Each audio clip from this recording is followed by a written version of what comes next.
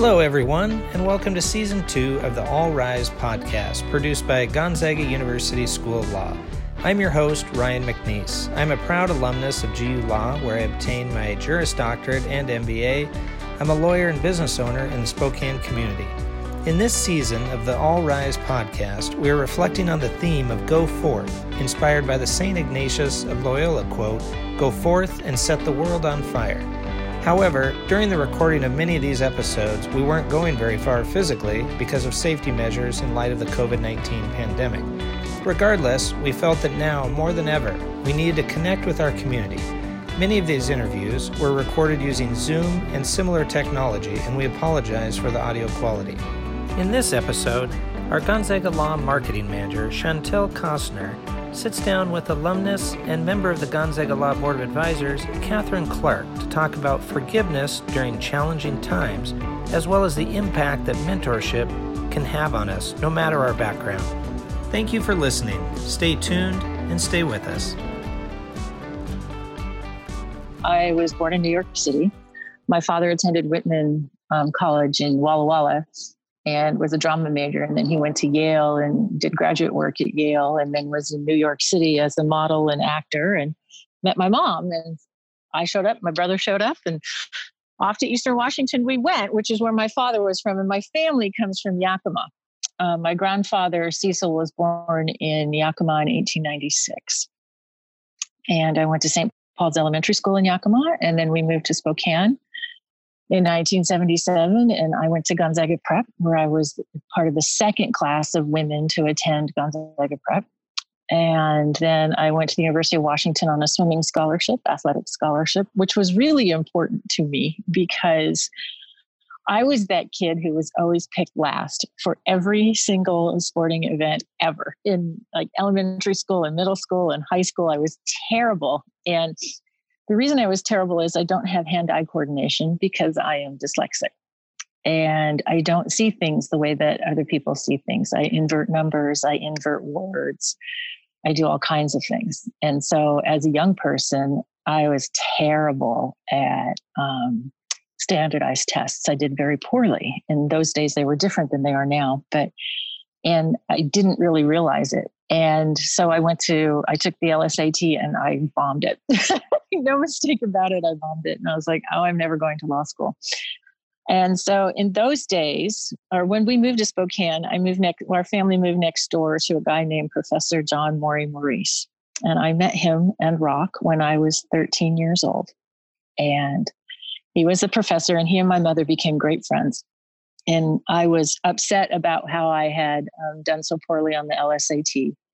And in those days, they didn't give you extra time if you had some kind of reading disability or anything like that. You just kind of had to deal with it and move on. And I thought that maybe I wouldn't be a lawyer. And in those days at Gonzaga, they had a conditional admissions program. And if you met enough of the criteria and you had like one little dip on or ding on your application, they'd say, okay, give us this provisional class and let's see how you do. So Professor Maurice offered that to me, and I took it. And I got in, much to my great surprise. It was contracts, and I got the B that was necessary, and off I went. So that was why Gonzaga, I'm sure Gonzaga picked me before I picked it. And I'm so glad that it did, because it's turned out to be just a wonderful career for me. Why the law is a separate question. As I said, my family is from Yakima. My grandfather was born in Yakima at a place where there's now a fast food joint, but there used to be a house there. And he attended Davis High School, where he met a guy named William O. Douglas in high school. And we all know who he was. He was also, however, my grandfather's lifelong best friend. And they maintained a close friendship, even though my grandfather was a Republican, and obviously Justice Douglas had more liberal views. And Bill Douglas Jr. was my father's college roommate. This is the closeness between our families. And I grew up in the shadow of a Supreme Court justice. And my grandfather, during the court holiday in August at my grandfather and grandmother's cabin in Cliffdale, Washington, which is out Highway 410, not far from Whistling Jack, the justice would be at the house, and my grandfather would throw everybody out of the house, say, everybody out of the house. The justice is conducting national business. And he would. And what was sort of interesting about what was going on was my grandfather had the closest telephone to the Justice Douglas in his place up in Goose Prairie, which is 3 or 4 doors, 410 side of Willie's, a very famous place up there. And the Supreme Court would call my grandparents and say, Mr. and Mrs. Clark, we need to speak to Justice Douglas. Would you go get him? And so we would all dutifully hop into the car and drive up to Goose Prairie. And my grandfather would say to Justice Douglas, Bill, they need you in Washington. You need to come down to the house. So he would get back in. We'd all trundle back down to my grandparents' house. Then we'd all get thrown out. And the Justice Douglas would do whatever business was necessary with the court, dictating opinions and memos and whatever to his secretary, who at the time took shorthand, a very lost art and a talent I wish I had. The funny part about the story is that my grandparents were on a party line into Cliffdale. And if you don't know what a party line is, that means that's one phone line into a village or a smaller community of people that everybody has access to. And I know this because my brother and I used to pick up the phone and listen to people talk about recipes and everything else, thinking we were getting away with something not right. So in this day and age, the notion that a Supreme Court justice would be on the phone to the United States Supreme Court on a party line, everyone, when I tell this story, people are quite shocked, but also amazed at the level of trust because everybody had such respect for everybody else's privacy and mistakes. So when you grow up in the shadow of a Supreme Court justice and you know that he's up to all kinds of great things, and then you move next door to John Maury Maurice when you're 13, that's the universe, God, whoever, telling you that, hey, maybe we should take a look at this. So that's why the law. Yeah, that's a pretty unique and special story to have such a close connection with so many well-known and well-respected individuals who practiced while you were a child. I think that really, I mean, I can't imagine that not influencing a person. Oh, absolutely. And, as I reflect back on it now, I think, wow, my life is so privileged in so many ways and what a great blessing it has been. And those two men certainly are it. And when I was young, most of my mentors were men because women weren't in those positions just yet. It's certainly changed over the years, but when I was young, that's who you looked to. And I was told by all of these people that I could do it, even though I was a woman or a girl. And, here it is in the 70s. And you're getting told that. It was a great message to receive as a young person, particularly in those times. That is a really good point. That just the environment and landscape of law education has shifted a lot in just the last 25, 30 years. Yeah, it's a lot harder for people to get into law school. And I look at what the requirements are that young people must achieve in order to get into law school. And I think, I'm not sure I could achieve it. But again, it's upping the standards, which must in turn, I think, ups the practice. And that can only be a good thing. Absolutely. So you came to Gonzaga and then you had a really life-changing moment during that time. Would you like to share that with us? Well, two things happened. I got a Supreme Court clerkship at the end of my second year, which was at the end of 1990, June 1990. I got a job with Justice Brachtenbach of the state Supreme Court. I had applied for that job and like 400 other people had applied for it. And I got a phone call from Justice Brachtenbach while I was clerking at Division 3 of the Court of Appeals. And he was calling me and I thought, oh, Lord, this can't be good. Why is the justice calling me? And there was a family connection there in that Justice Brachtenbach used to be the family lawyer. And I thought, my grandfather had passed, in 1979. So my grandparents were long gone and my parents didn't live in Washington State anymore. And I just thought, he's calling to tell me I didn't get the job because out of respect for the longtime family connection. That's not what he said. What he said was, Catherine, we're looking, Bob Brachtenbach here. We're looking at your application here. And I'm like, oh God. We see the letter from Dean Lou Orland, and Dean Orland wrote me a beautiful letter. I have a copy of it, and it is just such a precious gift. It's in one of my storage places where I keep my precious gifts. And he said, but we're looking here at your transcript from University of Washington. I'm like, oh, now I'm into trouble. Now I'm really done is what I'm thinking, right? Just kind of terrified at the whole thing. And he says, we see here that you took a class called The History of European Witchcraft. Because I was a history major at the University of Washington. And I thought, oh, I did take that class. And I remember somebody that I knew from Yakima, who was also at the University of Washington, who told me that I was wasting my time with that class because that class would never, ever help me get a job anywhere. And this person was a business major. And I got a 4.0 in this class. And it wasn't a how to practice witchcraft class. It was really a study of something called the Malleus Maleficarum, which is a medieval witch hunting manual, which is actually a legal book. That's a tome, about how to go and decide who's a witch. And also about the what happens with gang mentality and what can happen when people get so fearful. And so I got a 4.0 in the class. So Justice Brachtenbach says to me, he goes, we see you took this class and we see you got a 4.0 in that class. And I said, yes, I did, Your Honor. And he says to me, well, Catherine, we figured that anybody who got a grade like that in a class like that needs to be in our chambers. The clerkship is yours if you want it. And I, of course, said, oh, yes, Your Honor, and what a great honor it would be, and blah, blah, blah, blah, blah. After the phone call ended, I screamed bloody murder in Division 3, where everyone was excited that I'd gotten this clerkship. I was fortunate to have that because my mother passed away 6 months later, in January of my 3rd year. And when you suffer a loss when you're doing something as challenging as law school is, it really affected me in a particular way that I don't think you ever get over the loss of a parent or a loved one. What it does is the wound softens just a little bit so it doesn't become this overwhelming thing. I went and, after my mother passed, I was out of school for almost 3 weeks. I came back and I walked around in a daze for, all the way to finals. And then when I got to finals, I sat down to study. And I opened up my books with all my notes in them, all my notebooks, and didn't remember writing any of it down. I'm thinking, oh no, I don't remember any of this.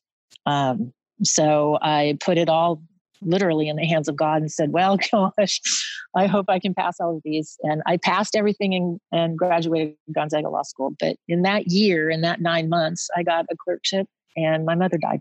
So yeah, I had 2 really life-changing events that happened in law school. It was difficult, no doubt.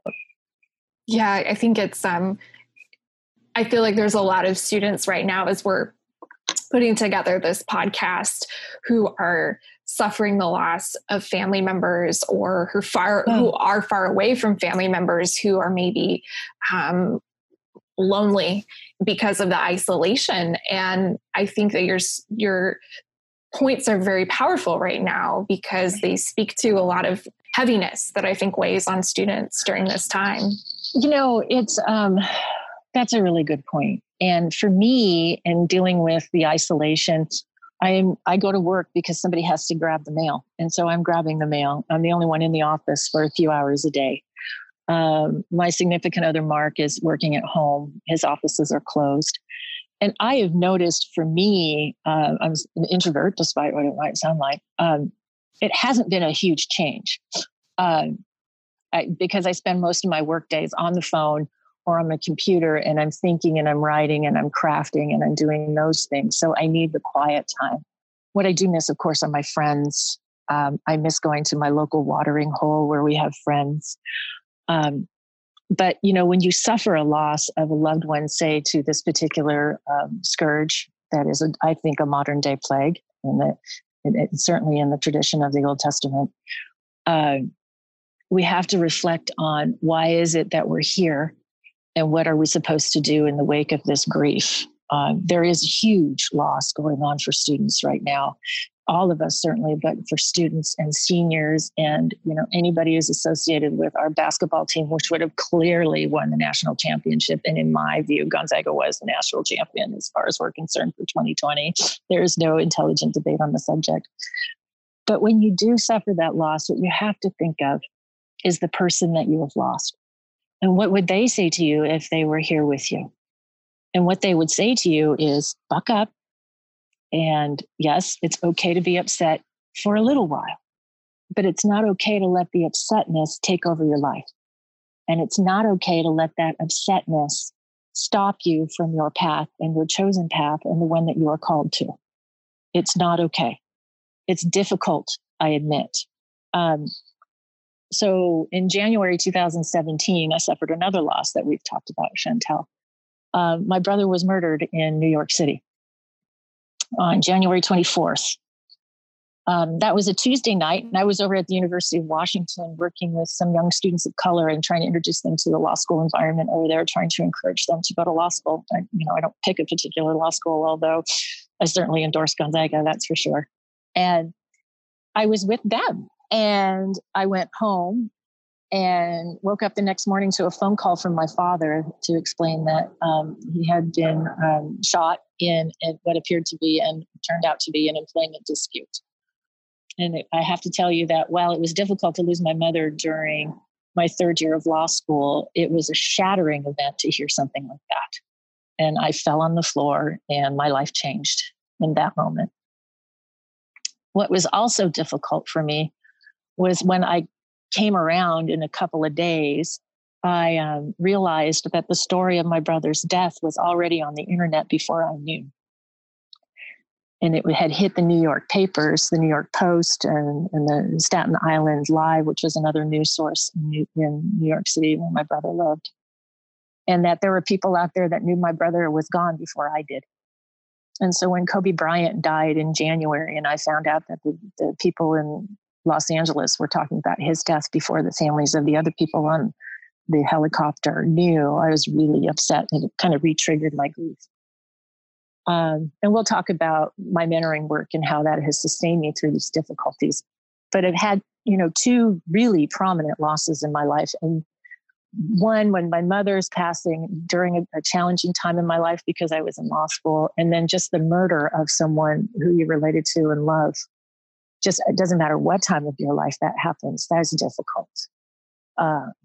And what I would say, what has sustained me through all of that is a quiet knowing that I'm here for a reason and I'm here for a purpose, and that I am not allowed to get off that road, that I must stay on it, and that road will have challenges in it. And it will also have some wonderfully exciting things and great things that happen too. When we talk about balance in our life, there are those who say you can't have the good without the bad. I'd like to think that they're wrong, but my life doesn't really teach me that. So, yes, I understand loss. I understand grief. I think it's perfectly okay to feel whatever feelings you're going to have around it.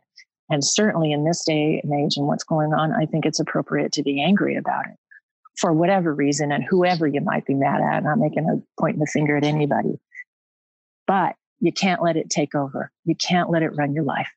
You can say, okay, that happened. It's difficult. I'm going to deal with it, but I am staying on my road and I'm staying on my path. And again, not an easy thing to do, but nevertheless, one that I have chosen, and I'm very glad that I did. I think the other thing that happens when people go through grief and shock, and this has certainly been grief and shock, is it has the potential to change you as to who you are at your core. Certainly my brother's murder did. But when these things happen to us, if we get off of our road, we have the potential to be changed at our core. And that's a decision that each person must make on their own, based on their own values, their own faith, their own whatever. For me, I had a couple of opportunities in the first few weeks after my brother died and after he was murdered. And one was, I was afraid. I was just so afraid walking down the street because I thought somebody was going to attack me. And I kept, and I still do this actually, I lock the door instinctively now when I go through the back door, and I keep not locking Mark out of the house. But I became fearful. And about a week after Carl died, I was like, you're not going to do this. I made a distinct statement that I will not walk around in fear. I will not live this life in fear. I will not get a weapon. I will not do any of those things because that's not who I am. And if God has other plans for me, then so be it. The other thing is that I have mentored young people well, at the University of Washington for nearly 20 years, and I've done some work with Gonzaga law students as well, and happy to help. But I have, starting in around 2009, started taking summer interns. And they haven't been law students because I've been out there fishing, trying to encourage people to go to law school. But it have been student athletes at the University of Washington like I once was. Now, I was on the swim team for 4 years. And so I started out mentoring swimmers. And I have a number of women who came to work for me who I'm so proud of. One is practicing big time law in New York City. Another went to law school on an academic scholarship. Still another is, she is a city attorney for a local city. Another is defense counsel here in Seattle. I've worked with young women of color through what is sadly now the disbanded, the Future of the Law Institute. And what that was is outreach to communities of color to encourage young people of color to enter the law because we need to improve our diversity. And in January of 2015, I got a phone call from a guy named Damon Heward over at the University of Washington, who, if you're a Husky fan, you would know him to be one of our more prominent quarterbacks. He was on one of the Patriots Super Bowl teams and an all-around nice guy.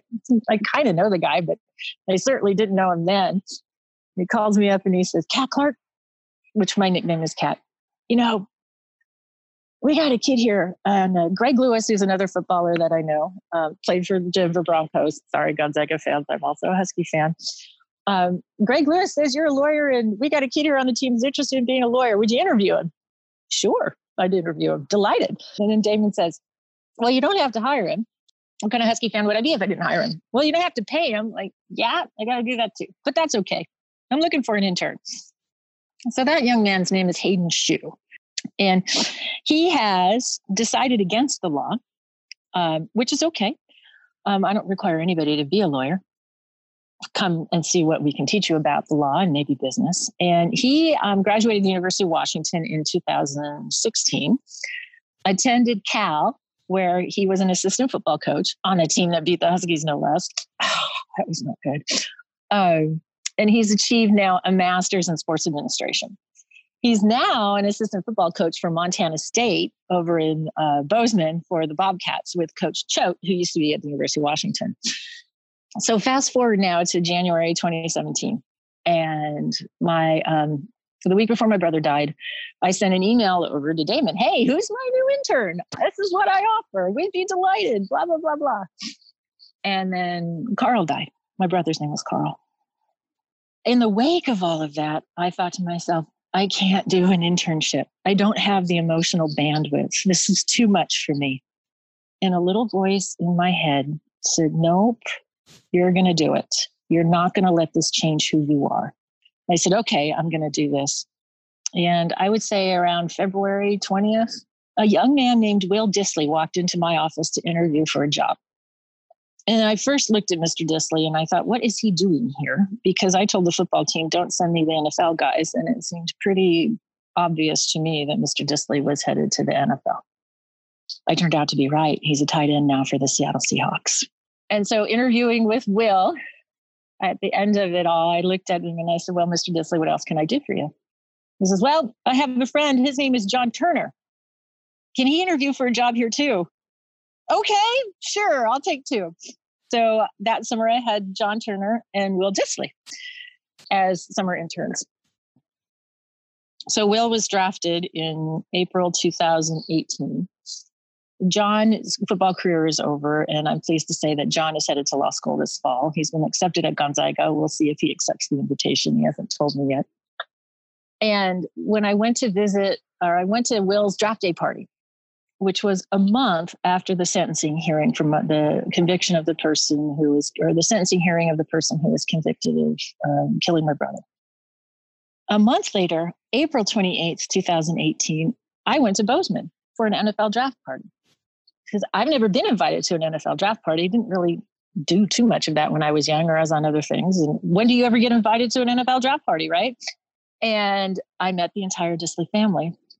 And after the Seahawks tell Will that they're going to take him and the mimosas are flying, and it was really super fun, I smiled and said to Mr. and Mrs. Disley, Will's parents, my family has long Montana roots.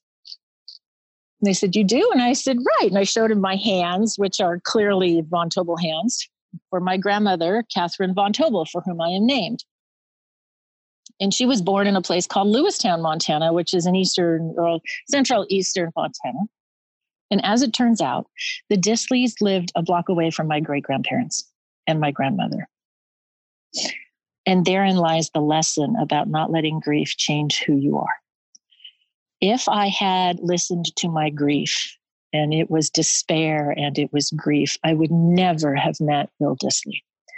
And I would not have had that connection to a part of my family long gone.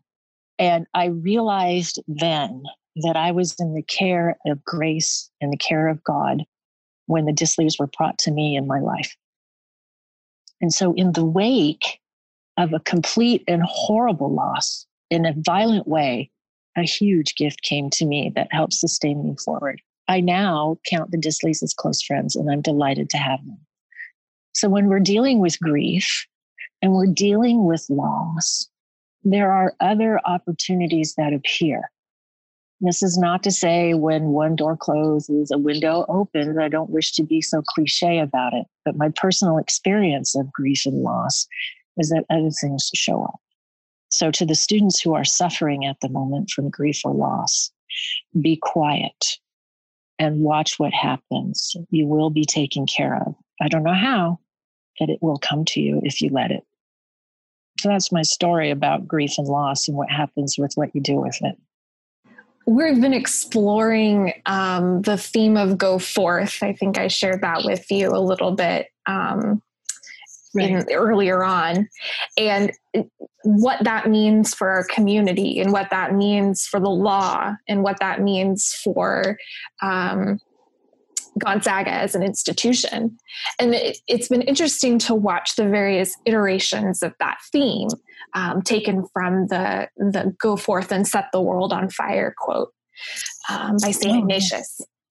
And I think as I was pulling together information and talking with people about this theme, your story really struck me as a component of that because of your mentorship of students. And it's the sharing of knowledge and the empowerment that comes with the work that you're doing, I think is incredibly valuable for our community to know about.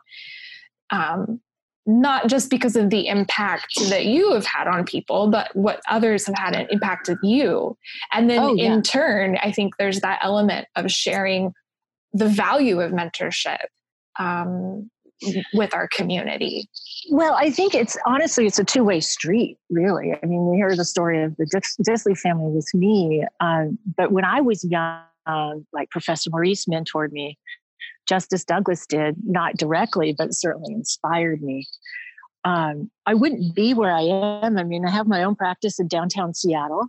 I'm in my 29th year of practicing law. I do commercial litigation. I make my money doing real estate cases. And every now and then I take an interesting case on.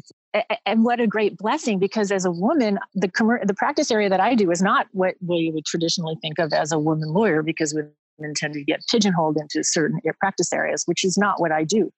I wouldn't be here without those who looked out after me and said, here, do this, or talk to that person, or here, let me show you how to do X, Y, or Z. Even students right now can mentor someone who is younger than they are, or in a different area. Like you can mentor somebody who's older under the rules of professional conduct. I think it's 1.1 that talks about competence. And it says that a young lawyer can be just as competent as an old lawyer in a particular practice area. Age has nothing to do with competence, particularly. It can in some circumstances, but not in something that you know. And when we talk about the go forth, it is a calling. And I think that's what makes Gonzaga unique, is that it is a university that speaks to those who are called. Whether they know it or not. I certainly didn't know it when I entered Gonzaga, but boy, I left there thinking, yep, I am. And so for me, mentoring is part of what I do. But, in terms of people who want to mentor, maybe you'll get an NFLer. I certainly didn't do it. He's not going to be my only one. Nick Harris and Trey Adams, who are two big UW football stars who will be drafted next week, are interns or mentees of mine. But you never know who you're going to meet. But to me, it's just a wonderful two-way street, and that you learn so many things. And, some of the friendships last a lifetime, others don't. It's okay. The point is that you're passing information on, you're helping teach people, somebody else, maybe it's a younger person, although I'm at 56 now, so I think it's more young than older for me, about something new. And as a Jesuit institution, that's part of the teaching directive. I think all of us who attend Jesuit institutions are teachers at our core, one way or another. And it's about that teaching and learning about one another and accepting each other for who and what we are, and loving each other as God has commanded us to do. This episode of the All Rise podcast was produced by Gonzaga University School of Law, with assistance from our colleagues at Gonzaga Instructional Development and Design. A special thanks goes to our alumni and donors who continue to support our mission of providing an excellent legal education informed by our humanistic, Jesuit, and Catholic traditions and values. Did you enjoy this episode? Let us know. Give us a shout out on LinkedIn, Twitter, Facebook, or Instagram. You know the drill. Or you can learn more about this podcast and us at law.gonzaga.edu. Thanks for listening, and go Zags!